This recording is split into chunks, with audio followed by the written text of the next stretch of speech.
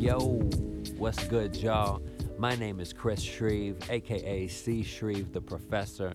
Welcome to another episode of Who Needs a Classroom podcast. As 2020 is wrapping up, and this will probably be my last episode of that calendar year, I was kind of debating different topics, and then I read an article this morning that kind of pointed me right to a kind of particular item that has been on my list for a while. So this will all fall under the header of Don't Be a Rapper.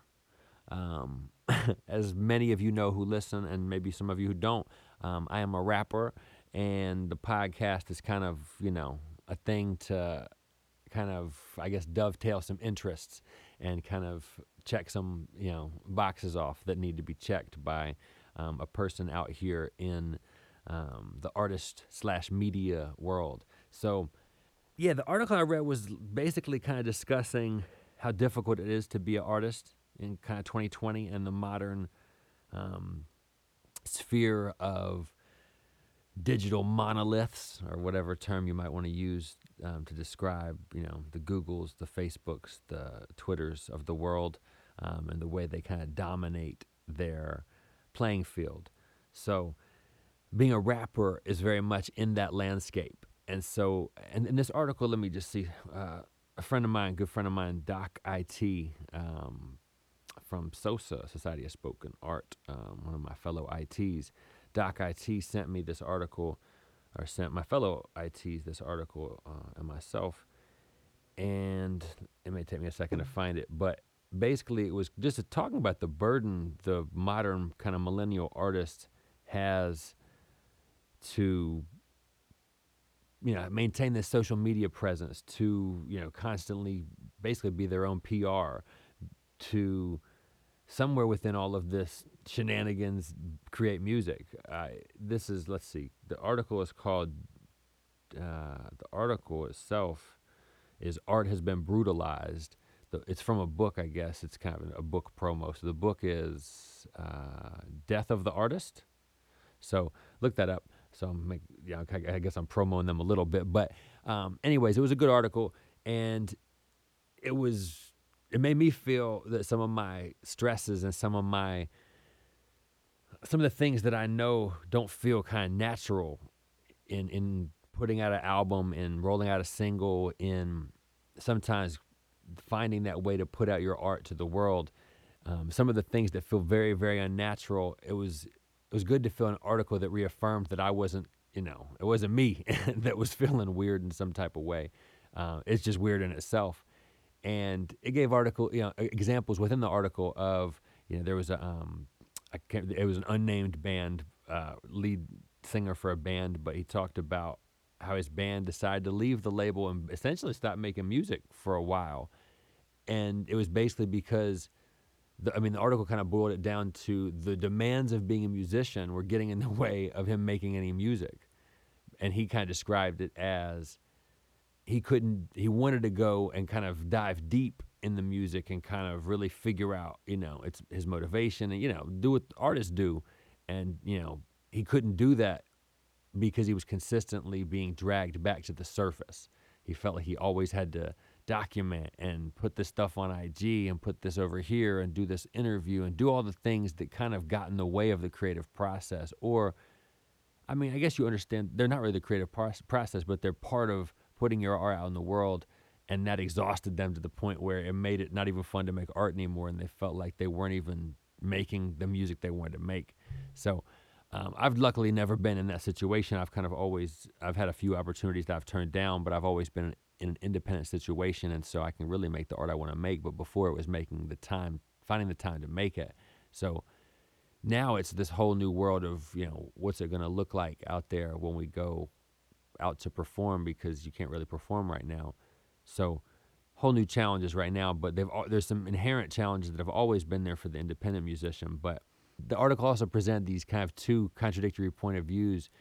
If you were to talk to, folks from different perspectives about what it's like to be an artist, currently, and they kind of represented one perspective as kind of saying, "Oh, there's never been a better time.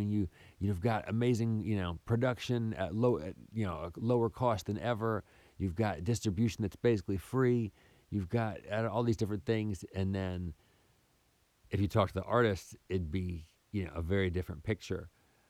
The I talked about the kind of the keeping up with the Joneses, the comparisons, things that inevitably happens in kind of the online social media world. I think artists feel that almost in a magnified way because those comparisons sometimes equal a slot at a festival or a radio premiere or whatever. If you're more especially in hip hop, it's very competitive, but I'm sure all other genres are as well.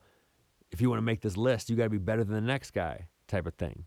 So I guess to some extent in a performance environment, there's kind of always that, but it feels like when the mediums are kind of mashed down to one. The article made the point that there was a time when if you wanted to read an article, it might have been in a magazine or maybe maybe in a newspaper, but the platforms were kind of more differentiated. To see art might involve a museum, to watch a movie might involve a theater, to watch TV might involve a TV set. But then as those mediums have gotten kind of meshed into one, that they're all on your phone or all kind of whatever your internet portal choice is, whether that's a TV or your phone or whatever tablet it might be, then you're competing with everything. It's kind of this big mashup. And so it was interesting to hear it talk about how your single isn't competing just with other rap singles even. I just put a rap album, shameless self-plug here, but I put an album out this month earlier called Ill Pro, and it's a production is all by my friend Luke McAllister, aka Ill Pro, or Ill Flatant. We are Ill Pro together, Ill Flatant, and originally we were going to tour it together. He's well toured over there in the UK. I'm well toured over here on the East Coast. We were going to swap, kind of make a collaborative album and then do tour swaps. Like he'd come over here and we'd do maybe, he already had a New York show lined up. I was going to help him do kind of the whole East Coast and then maybe go back over there and do that. And now touring is very different, but we still made the album, so that was cool. But to put out an album and to try to, oh man, all of what we, if you look at it, like what you should have done, if you did, we probably should have sent footage back and forth about him doing, and we probably still will, of him doing the beats and me doing raps and kind of mash up together and create this mashup video. There's kind of always stuff like that you should do. Even with this podcast is kind of me doing something extra, but even when I do it, I feel like I should always video it all so that I have the maximum amount of media to pull from, because I know I really should be better, and I have a bunch of it kind of backstocked, but I should go through and create these little clips that are maybe me, whatever, saying, I don't know, something that would make a good clip that's better than me just rambling. It's like good kind of condensed form, I don't know, something that can serve to help catch people's attention and say, hey, come listen to this whole podcast. Because by definition, I think a podcast is more long form and a little bit more deep dive. But then how do you utilize that on YouTube? It might be the 1 minute clip or the 30-second clip and then leads back to it. So I'm not always the best at that. I guess that's marketing and promotion and things like that. But that stuff sometimes is the difference maker for how you get out there. So a lot of the folks in this article were talking about essentially kind of how exhausting that can be to feel the need to constantly have a post on Instagram, which this year I kind of gave up on that. I felt like there were such bigger causes in the world. So I needed to focus on other things, maybe amplifying other voices sometimes, or having my post mean more, or just taking a break sometimes and figuring out how to kind of best put my energy into my own kind of close-knit circle, which was my house, is our house kind of at this point right now, which is needed right now. You have a 10-year-old son, he needs my energy, so that's a good place to put it. So I guess when I'm saying don't be a rapper, I guess I'm thinking of especially the commercial aspect of that word. A rapper is the commercial aspect of maybe the MC and the artist. The rap side of you that has to somehow put yourself in a box, create a single, create an album, roll it out with photos, all that stuff. That stuff is tired. That stuff is not, it's kind of worn out, played out. It's not that fun to, every time you put a song out that's cool and dope, to try to think of how to make a video for it. I mean, it makes you think, inherently that makes you think of songs in a certain way, if that's what you're trying to do. it makes you think of how could this song, be more boxable in a certain way, through a lens, or or I guess you could look at it in different ways. How can I just do a performance that encapsulates the rawness of what I was trying to convey? Because a lot of what I'm trying to do is to perform this as one day when the world wakes up, and so I can get out there in this live space, not wakes up, but when the world kind of, I guess I meant wakes up from more a metaphor, when it's kind of this slumbering beast. The world everybody staying home, everybody has to kind of not go do what they used to do. So it's kind of this sleeping giant of the world's productivity. That's all I meant. Um, a lot of the world is becoming awake to the realities of what's going on. It'd be interesting to see how that plays out as the world opens up more. But one day I want to go out there and rock shows with y'all. So it's trying to figure out how to kind of maintain relevance from my rapper side. If I'm speaking from my rapper point of view, how am I maintaining relevance? How am I, because I literally want to have commercial value. I want to have, 100 people come see me and pay ticket prices to come see me in New Hampshire and Vermont and, Virginia and North Carolina, of course. So it's not easy to have market value in Austin, Texas, and also in Pensacola, Florida, but the goal is to take it from there to Atlanta to Athens to Savannah and all over. So, plug to all those cool cities that have shown me love. But I feel like we've had this Corona break. Some of those venues won't even exist, the ones that I had great relationships with. So it's how do you even recast yourself in this new landscape? That's really difficult.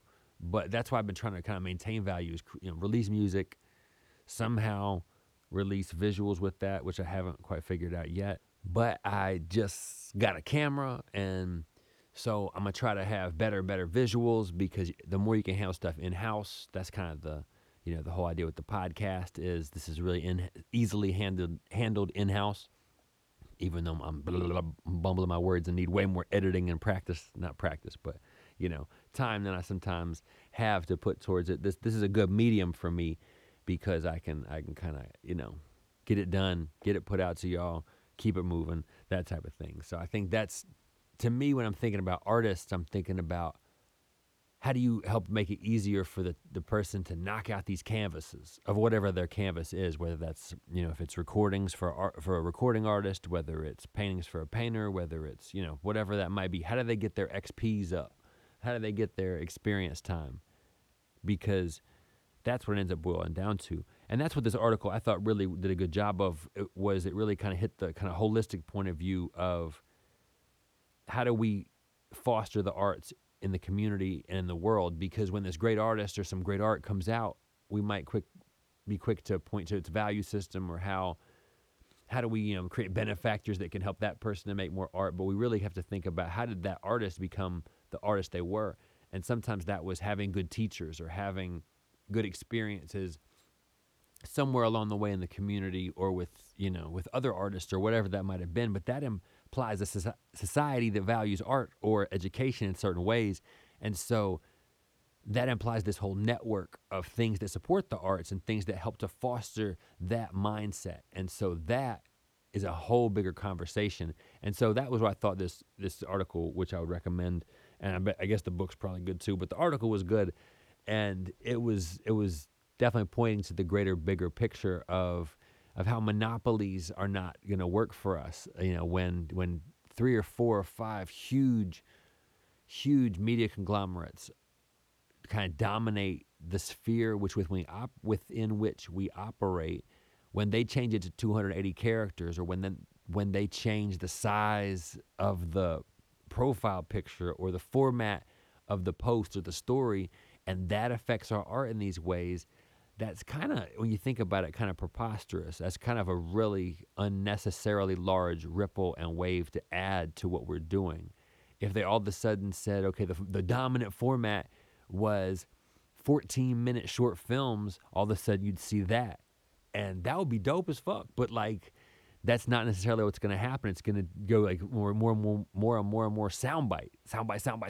Chop it down farther and farther and farther. And my hip hop mind likes that, because I've been making a lot of beats and chopping stuff up, and it's fun to chop sounds down and then flip them around. But it's also cool to deep dive and figure out the layers of human thought, and to, when artists can really figure out what they want to do because they're on like, canvas number 97 of that summer, because for some reason that summer allowed them to function, then they're going to have more success, and that doesn't just magically happen. Sometimes somebody has to help make that happen, i.e. support that person's life, because life costs money. Your rent costs money, your food, you guys know this, you guys all live. There's a cost of life and living, and so to be an artist and just starve for your art is one thing.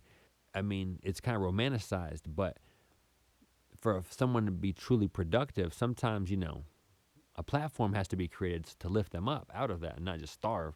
So when I say don't be a rapper, it's real easy to be a starving rapper. I think rappers are kind of the 2020, jazz musician, of our century. It's real easy to be a rapper, to grab a microphone, to grab some recording equipment, to make some beats, to have a friend who makes beats, to jump onto SoundCloud, to put it out and be like, and then like if you're good and you put some time into it, it's not that difficult to be good at it, I don't think. But then to really separate yourself and it's like everything else, to separate yourself and become a master of the craft is much different. But it's fun. It's a fun environment to be in. So there's a lot of rappers out here, obviously, but it's difficult. And because of that amount of rappers out here, and because the bar is lower for having the camera, the recording equipment, the everything, then there's a lot of rappers and the competition level is high. And if you're not built for that competition, then you're not gonna have much success. I guess I'm saying don't be a rapper, not from the essence of the competition, because that's always been here, but more from the essence of being an artist is rough in 2020. It's real easy to put your art out there and have millions of people see it, but it's a lot more difficult to make some type of money off of it. The monetization is more difficult than ever these days. Getting your music out, your art out, your pictures out to the masses may be easier than ever. But do you get paid anything at all when they end up on the IG Explore page? Do you monetize that in some way?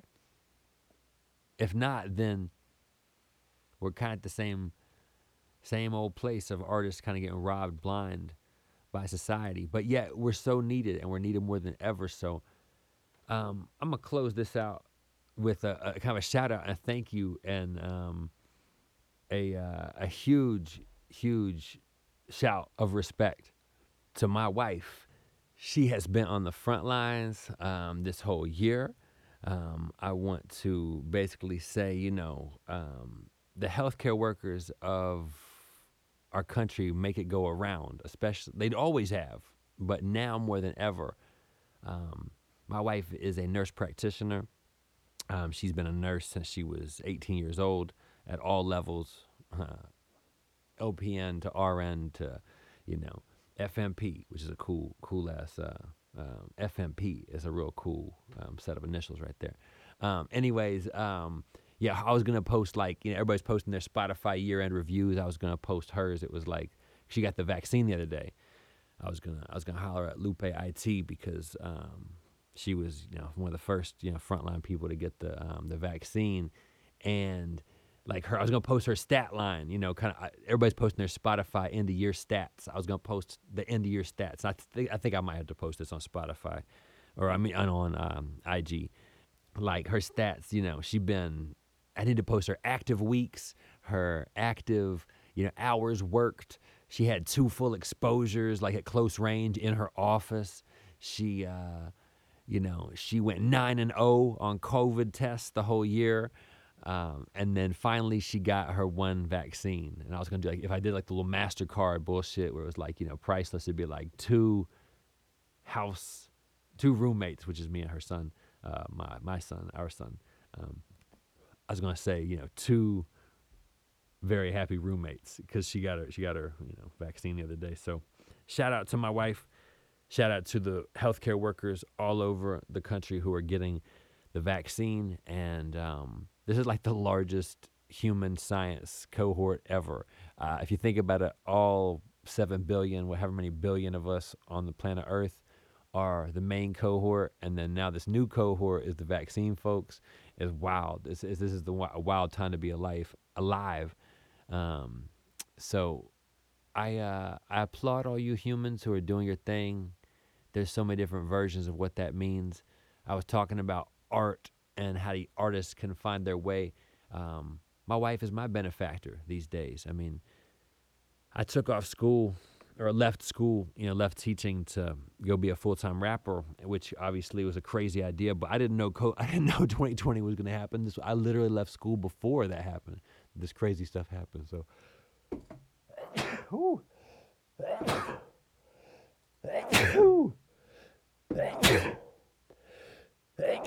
Woo. There you go. Hope you don't got that. You don't be sick with that. No, no. There's a live Shreve Sneeze Fest. What up? Anyways, my wife is my benefactor. Basically, school was overwhelming to me at the time when I left. I knew I was teaching. I had taught public health for 12 years. For 12 years, I had been a teacher in the public sphere with all these school shootings. I was kind of done, man.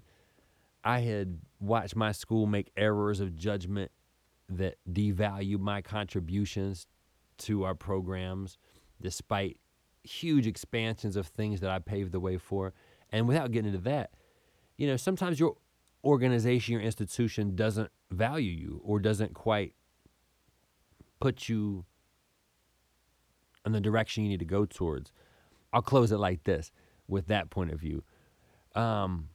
Before I left, we had this new building. I had literally helped this building get rolling. I wanted to get a good office. I had been there for a while. I deserved a good office. I had helped this deal, the whole thing go through. And anyways, I wanted a window, and they kind of held that from happening at somehow. I don't even know. But I got a window. Somehow they put a window on my office, but there was a window. I got this office with a window, but the window literally looked at an exit sign. Like, that's the only thing I could see through my window was exit. Like, 'cause it was near the elevator. And so if I looked out my window, it said exit. So I ended up exiting. I was in that office for like a semester because it was too much. Because I didn't want to be there. So anyways, I left school before all this crazy stuff happened. Even though it was public health, that was my schooling. That's what I taught, was public health. I didn't see this coming. I didn't know we was going to have that. I didn't know I was going to teach that.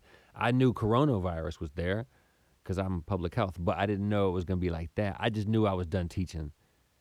I think the school shooting that happened in Charlotte in maybe like 2018 in the winter, that threw me off because that was our school. Because I was like, Appalachian State is basically UNC Boone.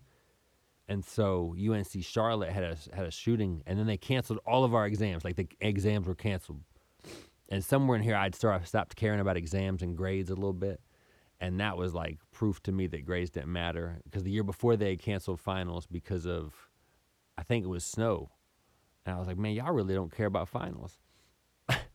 So I started to change my ideas in academia, and I realized they were contradictory to some of the values they held. Anyways, that's a neither here nor there story, but the conflict of all that, school shootings and academic, freedom of classroom, etc., equaled me wanting to leave academia, but it equaled, as I ramble, it equaled me falling back because my wife is able to provide at the level she is, because nursing is a great profession. Y'all, look into nursing, look into healthcare. You will be needed. I've been telling my students, I told my students forever, because America is so obese, because America has so much diabetes and heart disease and smokes so much, although we did way better on that in the last decade. But because of our social ills and the difficulties we have with taking care of our bodies, from stress levels, from all the things we do wrong, healthcare workers will always be needed. You will be needed. So I'm married to one. So I'm very thankful she's had the vaccine. I'm thankful she's been able to allow me to do my art. Somehow for a long time, I did it in conjunction with being a full-time worker and teacher.